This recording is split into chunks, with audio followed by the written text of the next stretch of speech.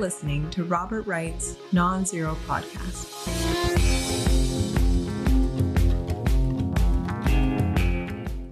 Hi, Mickey. Hey, Bob. Who's this? How you doing? I'm fine. Who is this? The guy looks hauntingly familiar, but I don't know who it is. Can I guess when it was taken? It looks like about 25 years ago. It was taken about 20 years ago. Yeah, 25. This is the person as a younger man. Yes, we all were younger then. Who is this? This is he was King of Washington, Bob, about 20 years ago. The King of Washington? No, he was called the King of Washington. He was is he a journalist? head of the Kennedy. He was head of the Kennedy Center. That's he not was head King of Washington. Wait. He had three kingdoms he controlled: head of the Kennedy Center, head of Brookings Institution, and head of Fannie Mae. Well, first of all, 20 years ago, I think Strobe Talbot was head of the Brookings Institution. So I'm already doubting the entire premise of this conversation. Maybe I have the timing wrong, but he was head of the Brookings Institution. What's his name? Maybe 30 years ago. He's the man who destroyed the world, Jim Johnson. Not the one who was coach of the Dallas Cowboys. He destroyed the Dallas Cowboys. While ironically winning several Super Bowls. Still, he destroyed the entire ethos of the Cowboys, Mickey. Jimmy Johnson. Thank you for bringing this up. This guy destroyed the entire ethos of the global financial system and produced the Great Recession of 2008, 2009, from which there was a recent statistic about a huge percentage of Americans have never recovered from. He engineered the system of commoditizing loans that proves to be a disaster, and he also didn't do any good for the Brookings Institution, for that matter. But anyway, that's a common feature of. And you know who's the new King of Washington, Bob? You? No, you're in LA. No, he edits the premier Washington magazine, and he's now the new Gwen Ifill. He's head of the PBS NewsHour. And wait, what's the premier Washington magazine? I was going to say Paul Glastris, but I guess you have a different Washington magazine in mind. Here he is in front of the Jeffrey White House. Goldberg, the premier Washington. Wait, is he doing PBS NewsHour now? He's the new Gwen Ifill, Bob. Yeah, I've always gotten them mixed up. Which one gets us into disastrous wars through dishonest reporting? Is that Gwen Ifill no? That's Jeffrey Goldberg. Okay, I've got it.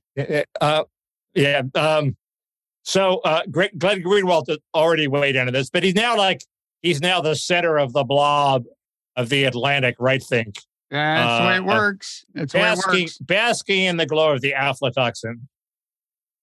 Actually, that was not even the more damaging of the two New Yorker pieces he wrote before the Iraq War. But we digress. The aflatoxin piece. He claimed that Saddam had this chemical weapon, aflatoxin. That was in a debate with you, Bob. But that wasn't as bad as him claiming in the New Yorker that there was strong evidence of an Al-Qaeda tie with Saddam Hussein. A claim that was paraded all over the elite media system, in Slate, on NPR. Anyway, the Jim Johnson thing is a cautionary warning that you could be the King of Washington one day and in utter disgrace the next day. Why? Okay. Thanks. Well, because Johnson, Fannie Mae, he was disgraced. Consider me warned. I will turn down if they offer me Jeff Goldberg's seat. I'm going to say no, because bad things happen. This is like being on the cover of Sports Illustrated. Remember that curse? Well, right, exactly. And also, Johnson never really paid the price other than in reputation for all the damage he did. Mm-hmm. And Jeff Goldberg has never paid the price for all the damage he did in his Iraq War reporting. So there's a parallel there. How about that? So wait, is he like the anchor? Is he the anchor of the PBS NewsHour? Yes. This is mind-blowing. He's the beloved moderator, Bob. This is mind-blowing. That could be you if you weren't a cranky evolutionary psychologist. It could never have been me, but it could have been someone other than him, which would raise the survival prospects of the planet. But we digress. So what else is in the news this week, Mickey? There was this Trump indictment, and I take a hard line on it. As we're earlier in the week, as it's already sort of old, but not really. A few days ago, prosecutor Jack Smith indicted Donald Trump on 4 counts involving his Stop the Steal efforts. Mm-hmm. I have 5 things to say about it. First, there was no really new evidence he dug up. I was hoping he would deliver the goods. I was hoping he would have Trump on tape saying, "I hope those people riot and stop the vote and hang Mike Pence." Okay, didn't have any of that. Now he could always come up with the goods later. He could always revise his indictment the way he did with Mar-a-Lago, where he had new evidence. So it's always possible he will come up with the evidence, or he could have the evidence and be hiding it so as not to alert Trump's attorneys about it. That's possible. But from the looks of it, there's nothing new here. He doesn't seem to have the goods. And also this whole business that we were hoping about, the riots and he was really conspiring with Steve Bannon in the Willard Hotel to have the riots disrupt the Congress. That's not even a charge in this indictment. He doesn't really make a big deal of the riots. Impeding the congressional process is a charge, isn't it? Right, but he does that by pressuring Mike Pence, not by. Yeah, well, I think that's legit. Not by instigating the rioters. Yeah, but that's mentioned. He mentions that, but the big thing is Pence. He doesn't have any stuff about how he knew that they were going to be violent or anything damning about that. It's not a separate charge. Do they mention the famous tweet where when Trump they mention the famous tweet, and it comes off in Jack Smith's retelling, not the way you put it. You may be right, but another guy whose job I should have, Mickey. This is like a pervasive problem. The way you put it is, they're running around the hall saying, "Hang Mike Pence, hang Mike Pence." Right. Trump sees it on TV and he tweets something like that: "Mike Pence is a traitor. He could have done the right thing," thereby putting his something to that life effect, in jeopardy. Yeah. The way he retells it is, Trump doesn't really know. He's desperate. He's doing one last chance, saying Mike Pence is a traitor, and then a minute later they break into the Capitol. So it's not quite as bad as they were in the Capitol when he tweeted that. Well, the one Smith talks about, he says a minute later they broke into the Capitol. I'm pretty sure. Is it a different tweet? Anyway, he doesn't. I guess there's more than one tweet. The other thing I'd say is in the speech on the Mall, I'm pretty sure Trump says something like, "It's all in Mike Pence's hands. If he doesn't do the right thing, we're not going to be happy," or something like that. And he already knew what Pence was going to do. So that was like dishonestly priming them to get outraged at Pence shortly thereafter. Right. And then he further primed them with that tweet. Right. So you've hit on my second point, which is all Smith has basically is Trump lying. He knows he's lying. He lobbies Mike Pence. He lobbies the Georgia guy to change the vote. He lobbies the Pennsylvania guy to change the vote. He lobbies the Michigan guy to change the vote. He lobbies the Arizona guy to change the vote. So it's basically speaking and lobbying, all of which are legitimate First Amendment activities, even if you know it's bullshit. So that's the basic problem with the indictment is it's all about Trump speaking and lying. Okay, he's allowed to speak and lie. If I tell a lie that increases the chance that somebody will be killed, like if I see a drunken husband with a gun and say, "I saw your wife fooling around with so and so," and she's inside, that's the First Amendment protects me. There are a few limited, very narrowly drawn exceptions. I wouldn't call this Trump case limited. I'd call it clear cut. He's trying to impede the congressional process. I take your silence as concession. I thank you for your graciousness. He's president. He's allowed to try to impede the congressional process. He doesn't like the congressional process. First Amendment he thinks he was ripped off. No, that's the other thing. I actually think he does get extra protection for doing things that, as president, he's legitimately entitled to do, like lobby state officials. He thinks the election was stolen. He's lobbying state officials.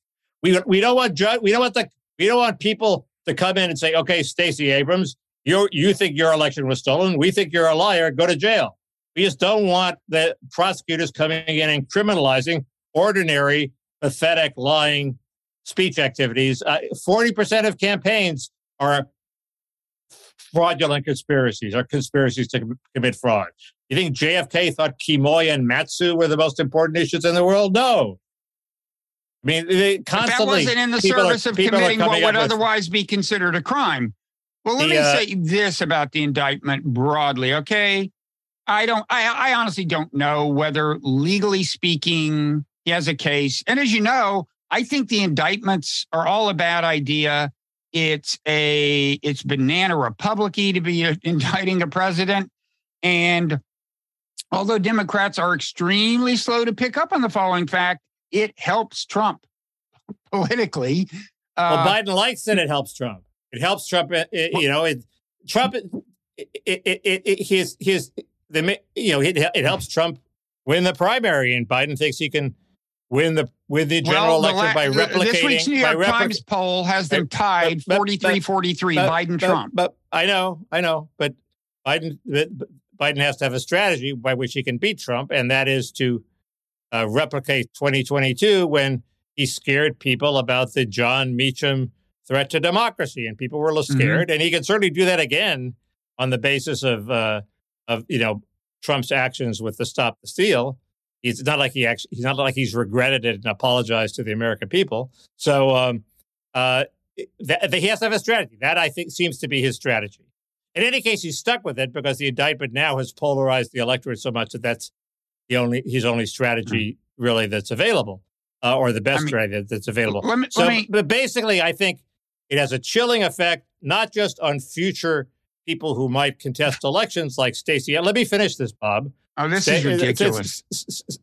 Who might want to contest elections, but also on people like scientists who might want to lie about the origins of COVID in order to stop a government function. If you read the law, that's what Jack Smith is claiming. It's a terrible indictment. It's unconstitutional, and I hope it's thrown out by an appellate court before it ever gets to trial, and I think it should be. But lie about COVID to stop a government function? Is there a particular official who actually would be liable under this reading, like Fauci? Are you thinking of somebody in particular? Fauci would be illogical. It doesn't just apply to officials. It applies to any citizen. It could be the scientists. It could be the scientists who were caught. So you can saying show on Slack they didn't believe what they were saying about COVID origins. They were participating in a fraud to fool the public into thinking there was no lab leak and to get the government to do something. Okay. I'm sorry, Smith. Wait. The fraud thing is a separate indictment from the impeding congressional proceedings thing. Those are different things. Are you saying that Fauci impeded some government function that would leave him liable under the same law that Trump is being indicted under? Well, I think the fraud has to be in the aim of impeding a government function. I'm not talking about fraud. I'm talking about impeding the but he charged him with fraud. I'm saying Smith could charge Fauci with the same thing he charged Trump with. He charged Trump with fraud. So you're saying, but there's this other charge. Yes. I'm not talking about the other charge.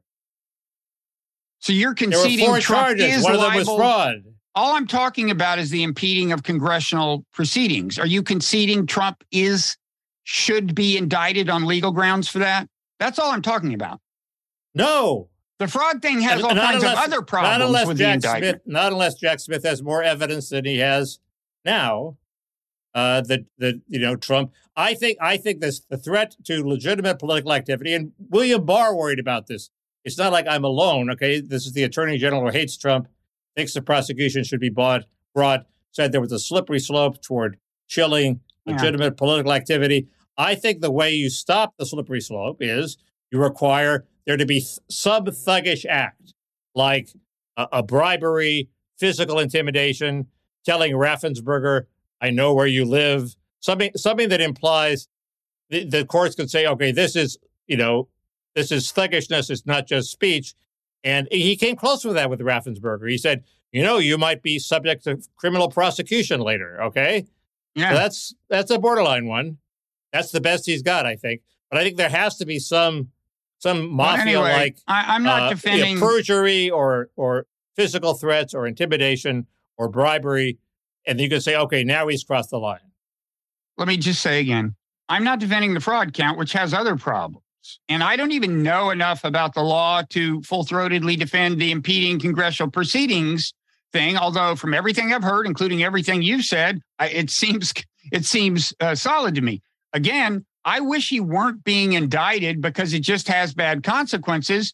That kind of depresses me that I'm living in a country where that's happening. But it equally depresses me that whatever the legalism of the thing, the fact is Trump does deserve to go to jail because he did try to subvert the U.S. Constitution and overthrow an election. Do you deny that, leaving legalisms aside, he tried to subvert the U.S. Constitution? Yes. You deny that. You don't. You deny that. I agree. Okay. Yes, good. I agreed.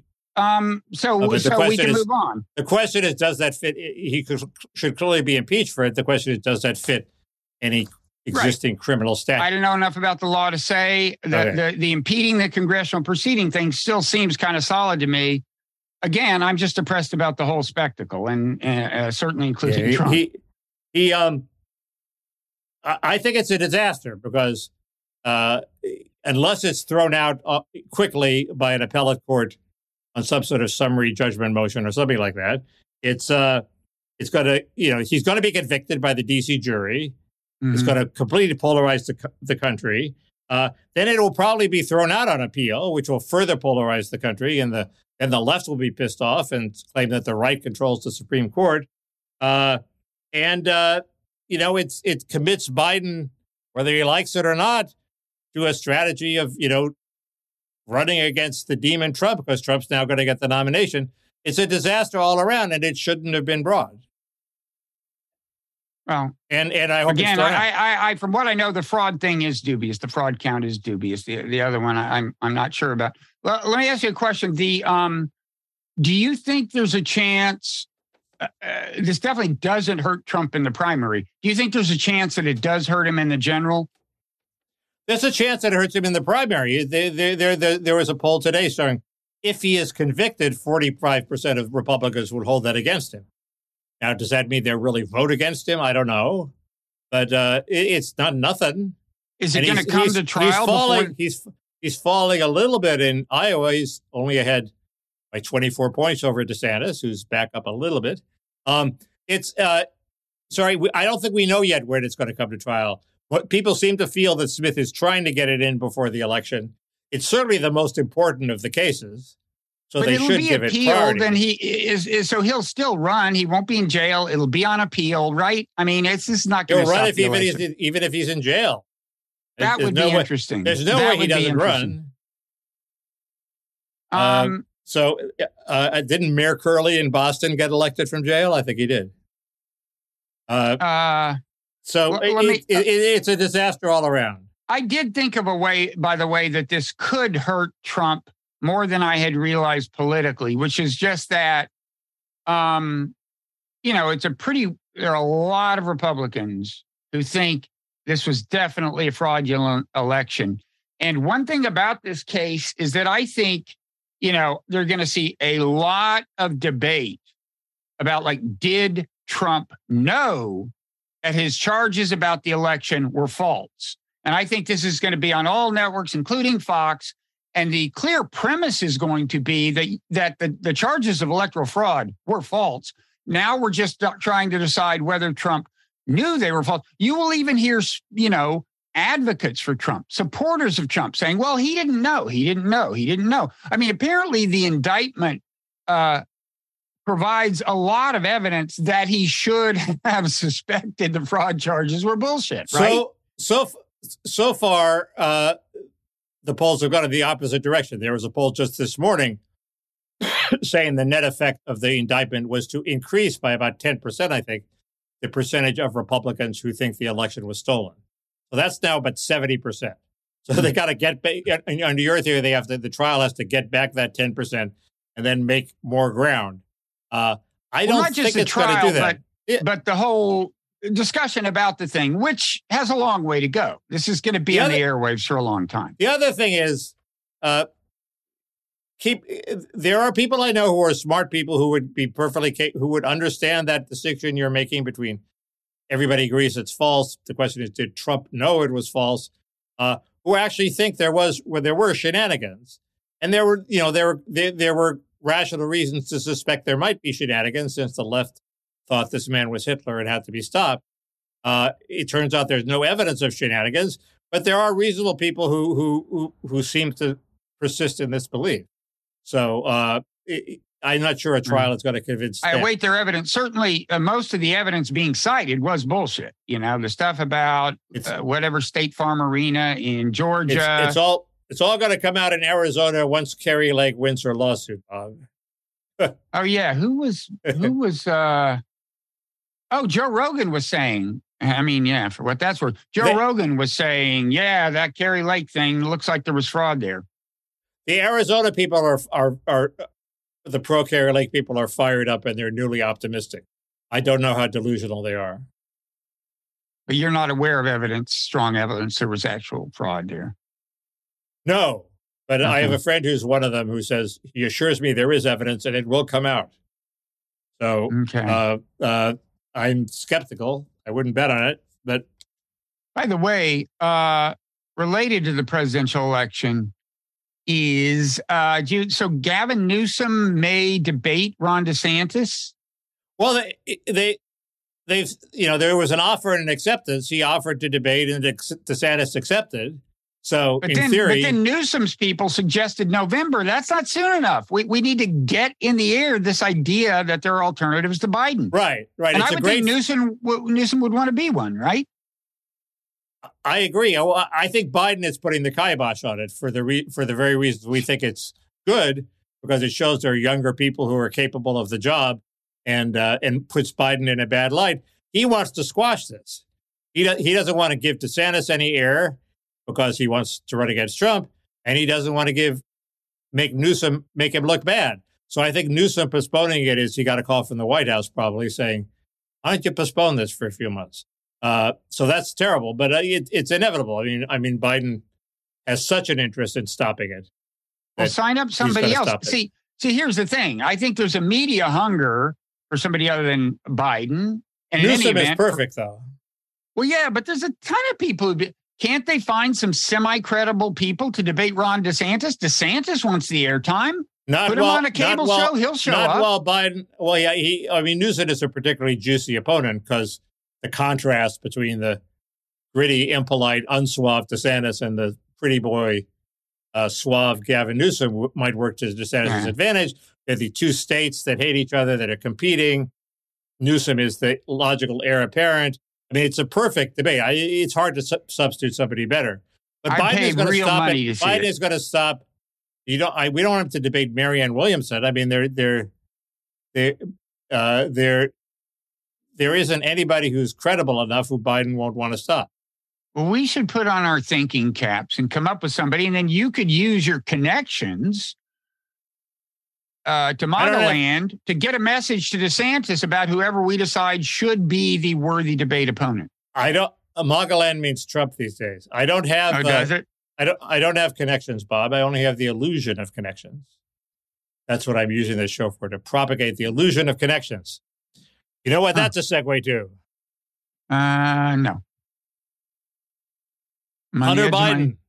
Hunter Biden. Hunter Biden. It turns out. Well, that's Joe's.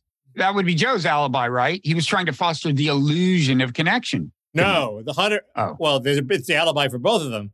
Yeah. It came out. Hunter's business partner testified that they had Joe was put on speakerphone 20 times by Hunter in front of clients, sometimes without his knowledge, Biden necessarily knowing about it. He had dinner with clients twice at Cafe Milano. Just walking in at Cafe Milano, there's a presumption that you're guilty of some sort of crime. And I mean, that's so what Bill Richardson dinner used to have.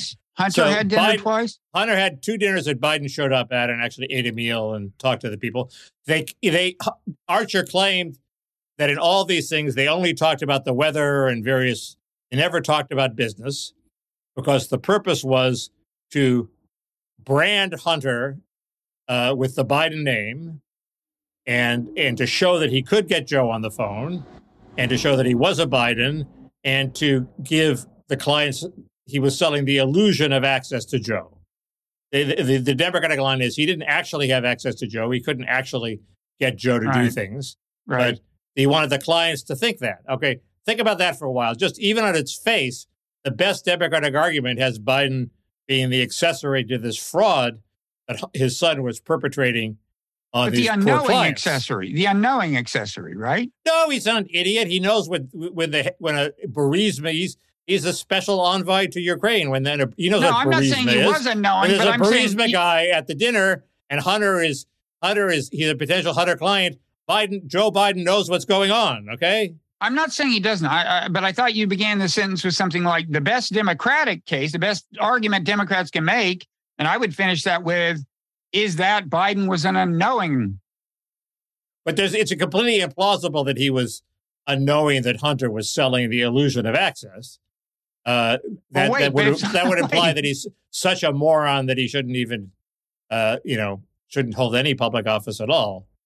I'm sitting here trying to figure out if it's possible if it's an illusion for Biden to know about it. But I guess you could say the access is an illusion because Biden's not going to do anything that Hunter suggests. But Biden knows that Hunter is fostering the illusion that he does have influence over Biden. And he brought Biden. So, but keep in mind, this is complicated. A couple of points. First, in Ukraine politics, everything depends. Your status depends on, do you have the blessing of the Americans? Because the whole country depends on America, the way the Irish rebels depend on America. So just having Biden's name attached helps Burisma, even if there's no illusion of access. Second, I think Biden's out is that he didn't get any money for it, okay? I think if he got money for helping perpetrate this fraud on Hunter's clients, game over. He's guilty of being accessory to a fraud. He should be impeached. But it's not as bad as stealing the election, but it's worse than Watergate, and it's bad. The second thing is, do we really think it stopped at the illusion of access? Wasn't there actual access and maybe actual results? There's not a lot of evidence of that. The two pieces of evidence that I have are, first, this old article from DC Examiner from, I think, 2007 or something, when Biden was a senator and Hunter had some clients that wanted to change the rules for credentialing chemical workers. Okay. Biden intervened on behalf of Hunter's clients. Okay. He delivered, not the illusion of access, the reality of access and the reality of influence successfully peddled. So Biden has delivered for Hunter before, even in that one example. If there's that one example, how many others were there? The second thing is, the widow of the mayor of Moscow sent a big check to invest with Hunter's firms, of which they got a cut. And she wanted to be off the sanctions list, and she was not on the sanctions list. Now, was it just a coincidence that she sent this money and she wasn't on the sanctions list, or was there some, successful influence peddling by Hunter? We don't know, but it's possible. It's an avenue to explore. It's all we got at this point. But whether or not that their access was actually peddled, I think if Joe got money, he's guilty. What I can say, based on my limited knowledge of the case, is there is definitely a risk that if Biden is the presidential candidate, that more stuff will come out that will make it clear that something shady went on. I think it's entirely possible something did. There was certainly the vague appearance of something shady, and that's not good. And it's just, it's such an indictment of the Democratic Party that there's no serious movement to dump this guy. And I think Ukraine is on the verge of becoming a serious problem for him, as I will discuss shortly. Go ahead.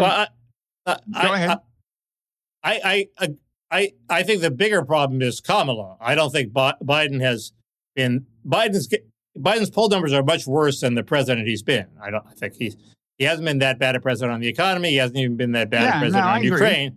But the poll numbers are terrible. And you're right, Democrats should probably figure out something to do. But it's a little bit of a bad rep, and he's not crazy to think. Well, no, if but the I think economy if the economy gets better, it'll turn around for him. No, but a lot of the Democrats in polls who say they wish he weren't on the ticket cite something other than his performance on the economy, blah, blah, blah. They say he's old as shit. He's too old to be president. He's losing multiple steps, not losing a step. And that's all right. That's accurate. That's true. He has terrible ratings on the economy, too. Well, that's not fair. Although there is some evidence we're about to slide into a slowdown. Oh, they keep saying that. It keeps not happening. Well, the jobs numbers were bad. Not terrible, but they were also, below expectations. What was that thing? I was on jury. I was on an actual jury.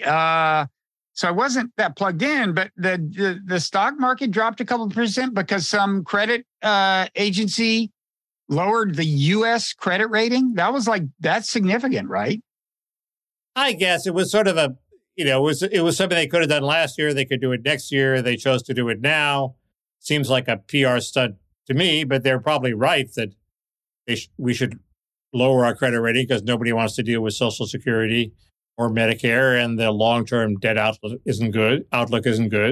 And Republicans are doing these stunts with holding up the budget and there's always this recurring drama as to whether we can fund the government. We seem to come closer to not doing it every time. That's a good reason to drop 2%. So why is he screwing up Ukraine?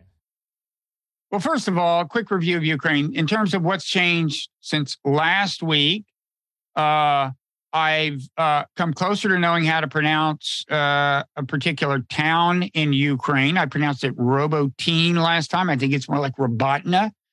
That I'm sure is not 100%. As for it's an important place because it's how far Ukraine has reached on what is probably the most important axis of advance in the South. Last week, I wasn't sure whether there had been some kind of breakthrough of Russian lines there. It turns out there wasn't. Seems like there still hasn't been. There was a little progress there today, but in general, there has not been much progress. There was this tweet, and this will eventually get around to Biden, but one of these open source mapping Twitter accounts did the math, and in the 2 months of the offensive, the percentage of Ukraine occupied by Russia has been cut from 17.54% to 17.49%. That's 1/20% at really, really significant human cost. Thousands, if not tens of thousands of deaths, thousands, if not tens of thousands of lost limbs, a ton of lost armor, and so on. I did the math at this rate to get Russia. It's 0.5%. No, it's 0.05%. Oh, okay. It's not 0.5%.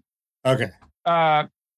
So at this rate, Zelensky has said he won't negotiate until Russian troops are completely off the Ukrainian territory. At this rate, that's 6 decades away. Obviously, Ukraine could make a breakthrough and so on, but this is just not good. Even 6 decades is shorter than I expected. You're not up for that? If I were younger, I would be, but I just don't think I'm going to make it for another 6 decades, Mickey. Even Michael Kaufman is starting to do a little bit of recriminations, post-mortem type stuff. And he's pretty gung-ho Ukrainian, although I think he does a pretty good job of being a fairly objective analyst. But The story about how the troops we trained weren't trained enough and were ineffective in battle that you talked about 2 weeks ago was on the front page was in the New York Times like in the last day or two. I'm telling you, man. So you got to stick with next week's MSM Today. Stick with non-zero. The other thing is, it eerily reminded me of General Austin's standing up of rebel forces in Syria, which he trained, and they ran away in the first battle. They were crushed. So So this is better than that. But he does, our Secretary of Defense does seem to have a talent for failing to train adequately troops that he sends into battle. Well, I don't know how much. Well, I guess this had to be his operation to some extent. He is the Secretary of Defense, and unlike many of them, he's a former general. But yeah, that was another thing I wasn't totally clear on last week. Like this second surge of the offensive, was that going to be a return to the original approach that NATO trainers tried to teach Ukraine of combined arms warfare, which is very heavy with armor and so on? The answer to that now seems to be no. No. Ukraine is just doing kind of attritional tactics that they're more comfortable with, which is probably smart. And they may be losing fewer people as a result as well, which would be good, but still not going well. Kaufman, a point he made is that, the whole combined arms warfare thing, it's worked for us when we've had air superiority, which Ukraine doesn't have here. Plus, his big complaint is that we took all these conscripts, sent them to Europe and tried to train them and gave them all this shiny equipment rather than taking the more experienced troops and doing that. And one thing that implicates is Bakhmut. As I discussed months ago, it was kind of dubious to trade off Ukraine's very experienced troops in Bakhmut for a bunch of convicted Russian felons. That's what he said. He wishes that some of these experienced people, instead of being in Bakhmut, had been training in Europe, and conscripts had been in Bakhmut, since after all, Bakhmut is not strategically significant in and of itself. So, yeah. Well, there's apparently a rift. I get this from the prestigious Institute for the Study of War. There's a rift among Russian milibloggers because they seem to be incredibly sensitive on the issue of Crimea, and any military strike by Ukraine on Crimea just sends people into paroxysms of anxiety and anger. So just a couple little strikes that Ukraine has had, even though it hasn't had much success elsewhere, have had a huge effect on Russian thinking. That's certainly possible. They certainly see Crimea as qualitatively different from the rest of Ukraine. Again, Crimea was part of the Russian Republic within the Soviet Union until the 50s and so on.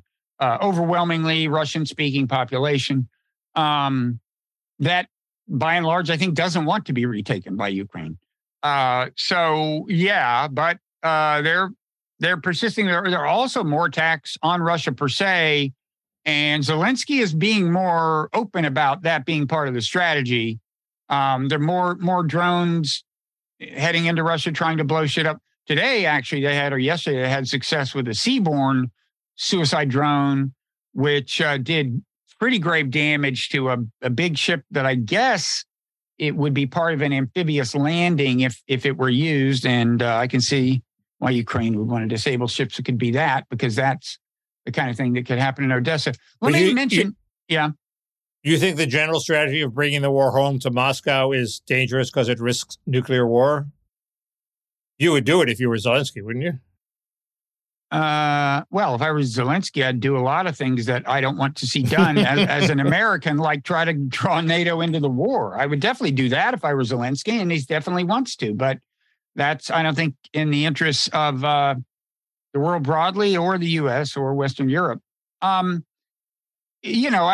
for the attacking Russia, is it conceivable that could put heat on pressure to draw it to a close? I suppose. I think the greater likelihood is in the other direction of escalation and expansion. Certainly Putin tends to respond to things like that in forceful fashion. It seems there seems to be a correlation between these major strikes on cities in Ukraine and Ukraine's more aggressive attacks on Russia, the Kerch Bridge, and so on. Yeah. They seem to be laying the ground for some big call-up of new troops. Russia does? Yeah, some massive World War II level call-up. That gets me back to the desirability of bringing this damn war to a close. And as you know, I've been calling for that for a long time. By the way, the other thing, speaking of me, I said before the offensive, don't do the offensive, play defense. Well, apparently, one reason Russia has been having success in the north, they've been gaining ground in Luhansk, heading toward Kharkiv, to the Kharkiv province, Oblast, is that Ukraine did thin out those lines a little in preparing for the offensive in the south. So that's taking a toll. But I think, we need to wrap this up, and Biden needs to wrap it up. I mean, we seem headed for an extended stalemate. Now, dramatic, unexpected things can happen, either good or bad for Ukraine. Probably as likely bad as good, but dramatic things can happen. But the great likelihood is that he's going to get closer and closer to this election, and he's going to still be, from the point of view of a lot of voters, spending a lot of taxpayer dollars on what seems increasingly to be a pointless bloodbath. Ukraine has not gained a significant amount of ground since last year. And the Republicans are now turning quite rapidly against spending more money. I saw there's a poll of Americans just out that I saw the headline, CNN poll. Oh, I thought it was just Republican. No, I think most American. I mean, I can call this up. Somebody emailed me about it. And let me just say, as you know, far be it from me to applaud Donald Trump.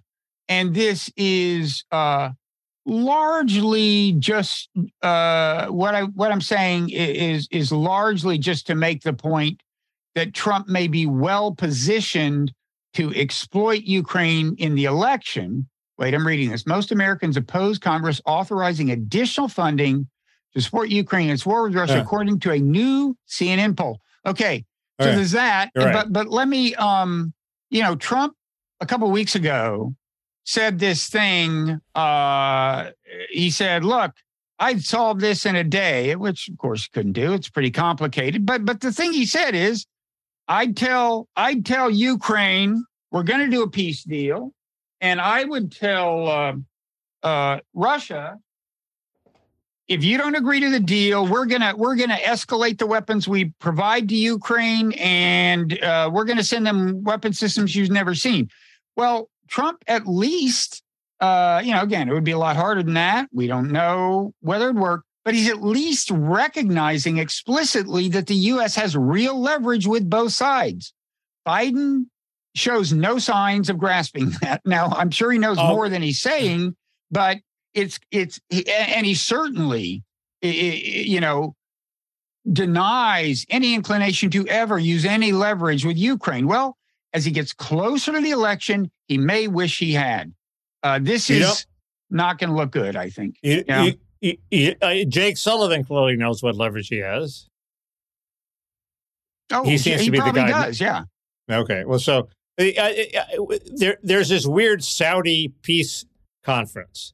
I don't know what's going on there. Can you explain it to me? The Saudis having a peace conference where they've invited all the third world countries, and somehow Russia and Ukraine are supposed to suck up to them to see how much third world support they can get. Who cares? How does that impact the peace talks? The peace talks will depend on the situation on the battlefield and Russian popular opinion and Ukraine popular opinion and American popular opinion. It's not going to depend on who gets what third world countries on its side. So what is the purpose of this peace talk? Wait, no, is this the conference that like the U.S. and the West is at and Russia and China aren't at?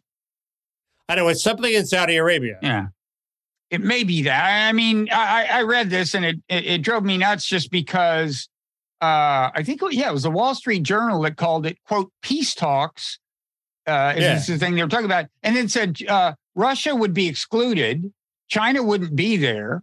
Well, if one side in the war isn't there and has no proxy there, that's not peace talks. That's a conference among allies and people they're trying to recruit to their side. I mean, that's...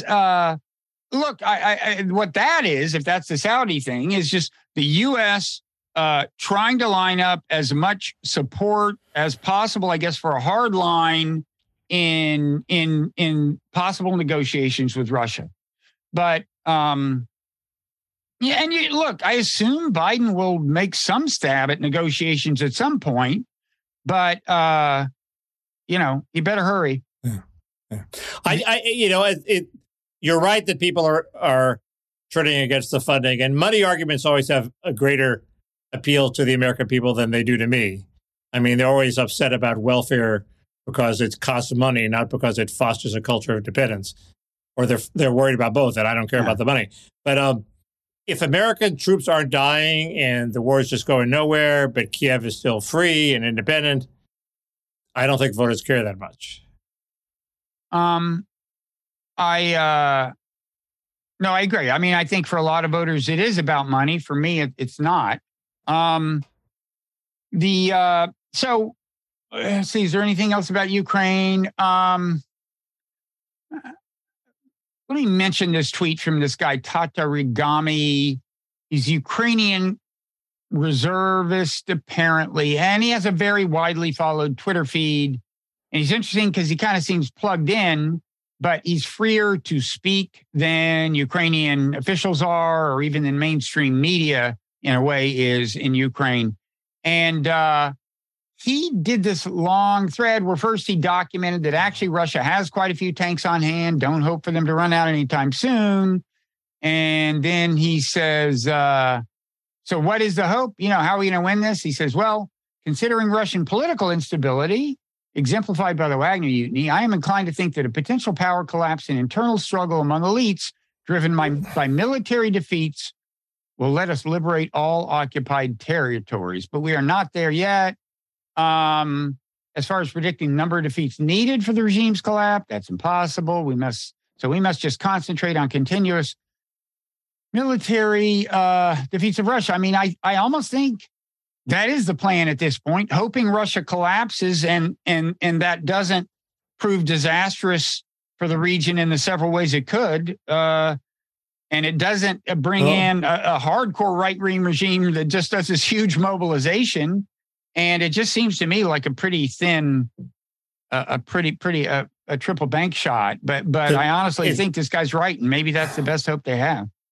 It does to me too. Of course, that was the strategy North Vietnam pursued, and it worked for them. So waiting for the South to collapse? No, they weren't winning the war, but they knew that a big strategic seeming setback would destroy American support for the war, and the Tet Offensive did that. So. It's not completely insane that would happen. But go ahead. We should probably before long. We didn't have a bunch of right wing warmongers who were ready to react to the Tet Offensive by increasing the draft. So they were a distinct minority. By the way, within 48 hours, there could be a regional war in Africa. Remember last week? When you got Niger and Nigeria mixed up? Yeah, it's too humiliating, Bob. I've erased that from my memory. I'm sorry. All those countries look alike. Just kidding. Well, by the way, a little trivia question. Do you know what it's not a joke, it's serious. Like, do you know what they call people from Niger? I don't even want to think about it. The interesting question is how you spell it. It's like, Nigerians is IANS. Nigerians is the same word except IENS. Little known fact. It may become important because so this thing, ECOWAS, this regional African group, has told the people who staged the coup in Niger they've got until Sunday to restore democratic rule, or there could or will be a war. Now, this ECOWAS thing it used to be a group of 15 states, but then 3 of them got suspended for having coups. Niger, Mali, actually 4 maybe, including Guinea. But anyway, Niger, Mali, and Burkina Faso are saying they'll stand together in the case of war. In other words, Mali and Burkina Faso are saying that attack on Niger, they will treat as an attack on them. Right. Now, the dominant country within this ECOWAS thing that's threatening to invade Niger is Nigeria. So the distinction will become important. They are overwhelmingly the largest nation population-wise among any of these. And so Nigeria could invade Niger. by Sunday, the president of Nigeria has asked the Senate for approval of that. Yeah. That would solve the pronunciation problem. They could settle on one name. If Niger became part of Nigeria. Yeah, well, I've got. So that's an argument for invasion. I have not yet heard, Mickey. That's your completely distinctive take. As you know, this is all Hillary Clinton's fault, at least in large part, because the coup against Gaddafi freed up all these Libyan arms to be sold to Islamic terrorists who started wars in all these countries just under Libya, in whatever the parallel that is. And all across Africa on that parallel, we now have instability and coups. And maybe Hillary should have thought of that before she came, she saw, and he died. Yeah, we saw he died. Was that her line after he was, yes. Killed in the most hideous and disgusting fashion possible? Yes, and then she cackled. And it's on video. Yeah, she's delighted. Anyway, there's also, in terms of American complicity, this thing that keeps happening, which is that we train specific troops, sometimes elite forces in Africa, and then they take our skills, the skills and weapons we've imparted, and stage a coup. Like this time, it was the presidential guard in Niger. Like apparently, the president was about to fire the head of the presidential guard, and the head of the presidential guard decided he'd rather run the country than be fired. So he staged a coup, and I think these guys were trained by us. Yeah, we should have General Austin train them. That way, they'll be too ineffective. That way, they'd fail to stage a coup. They would fail to breach the palace. I'll tell you, if they put you in charge of foreign policy, it would be a better world, Mickey. They would try to use combined arms. And so we should head to the Parrot Room, patreon.com/Parrot Room, where people can hear stuff that's even better than what they've heard so far. Because we always save the best stuff for the Parrot Room. Wouldn't you agree? Well, I don't know. My best stuff was making you feel like shit because Jeffrey Goldberg is king of Washington. So I've already done that. I'm so over that. I can try it again. No, at this point, why not just turn the whole world into an Onion article about it, which this is another example of. Well, no, this is the, before the fall, he has to have the rise, right? The good news, Mickey, is do you know anyone who watches PBS NewsHour? Well, two questions, two parts. Do you know anybody? You might say yes. Do you know anybody under 70? I was just going to say it's because all the people I know who watch it are dead. But if they my mother used to watch it all the time. I used to watch it. It used to be very important, actually, before the internet. See, this is a Parrot Room material that we're blowing in the regular one. Okay, we're going to talk about the entire Parrot Room. No, but we'll talk about the tragedy of PBS in the Parrot Room at the NewsHour. Yeah, it'll be a very grave and solemn discussion because we're pretty broken up about it. What else? My prediction that there would be a surge at the border, it was just being delayed. Yeah. There are some signs that it's, in fact, what's going to happen. But go ahead. We'll go into that very briefly. Okay. You go. We'll do one of yours, one of mine, one of yours, one of mine. I don't have that many. I'm done with my jury service. The case is over. I want to talk about that. It's only so specific I want to get about the case itself, but I do want to reflect on it. Very interesting experience and worthwhile. Again, don't shirk jury duty, folks. You'll be glad you didn't. Okay, your turn.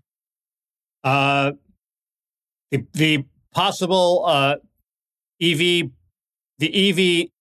push possibly going the way of Hollywood streaming push, i.e.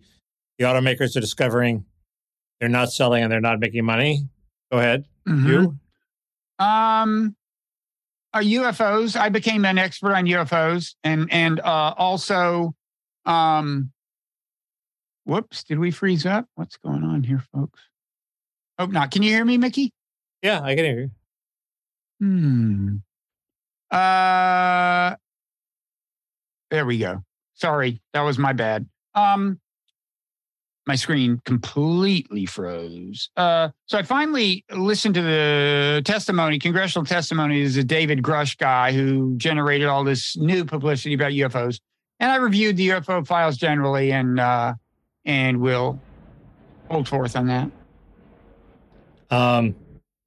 There was a David Brooks column on how the meritocrats are locking everybody else out. That's caused an incredible, had an incredible impact, given that it was just a rehash of the arguments that Michael Young made in 1959.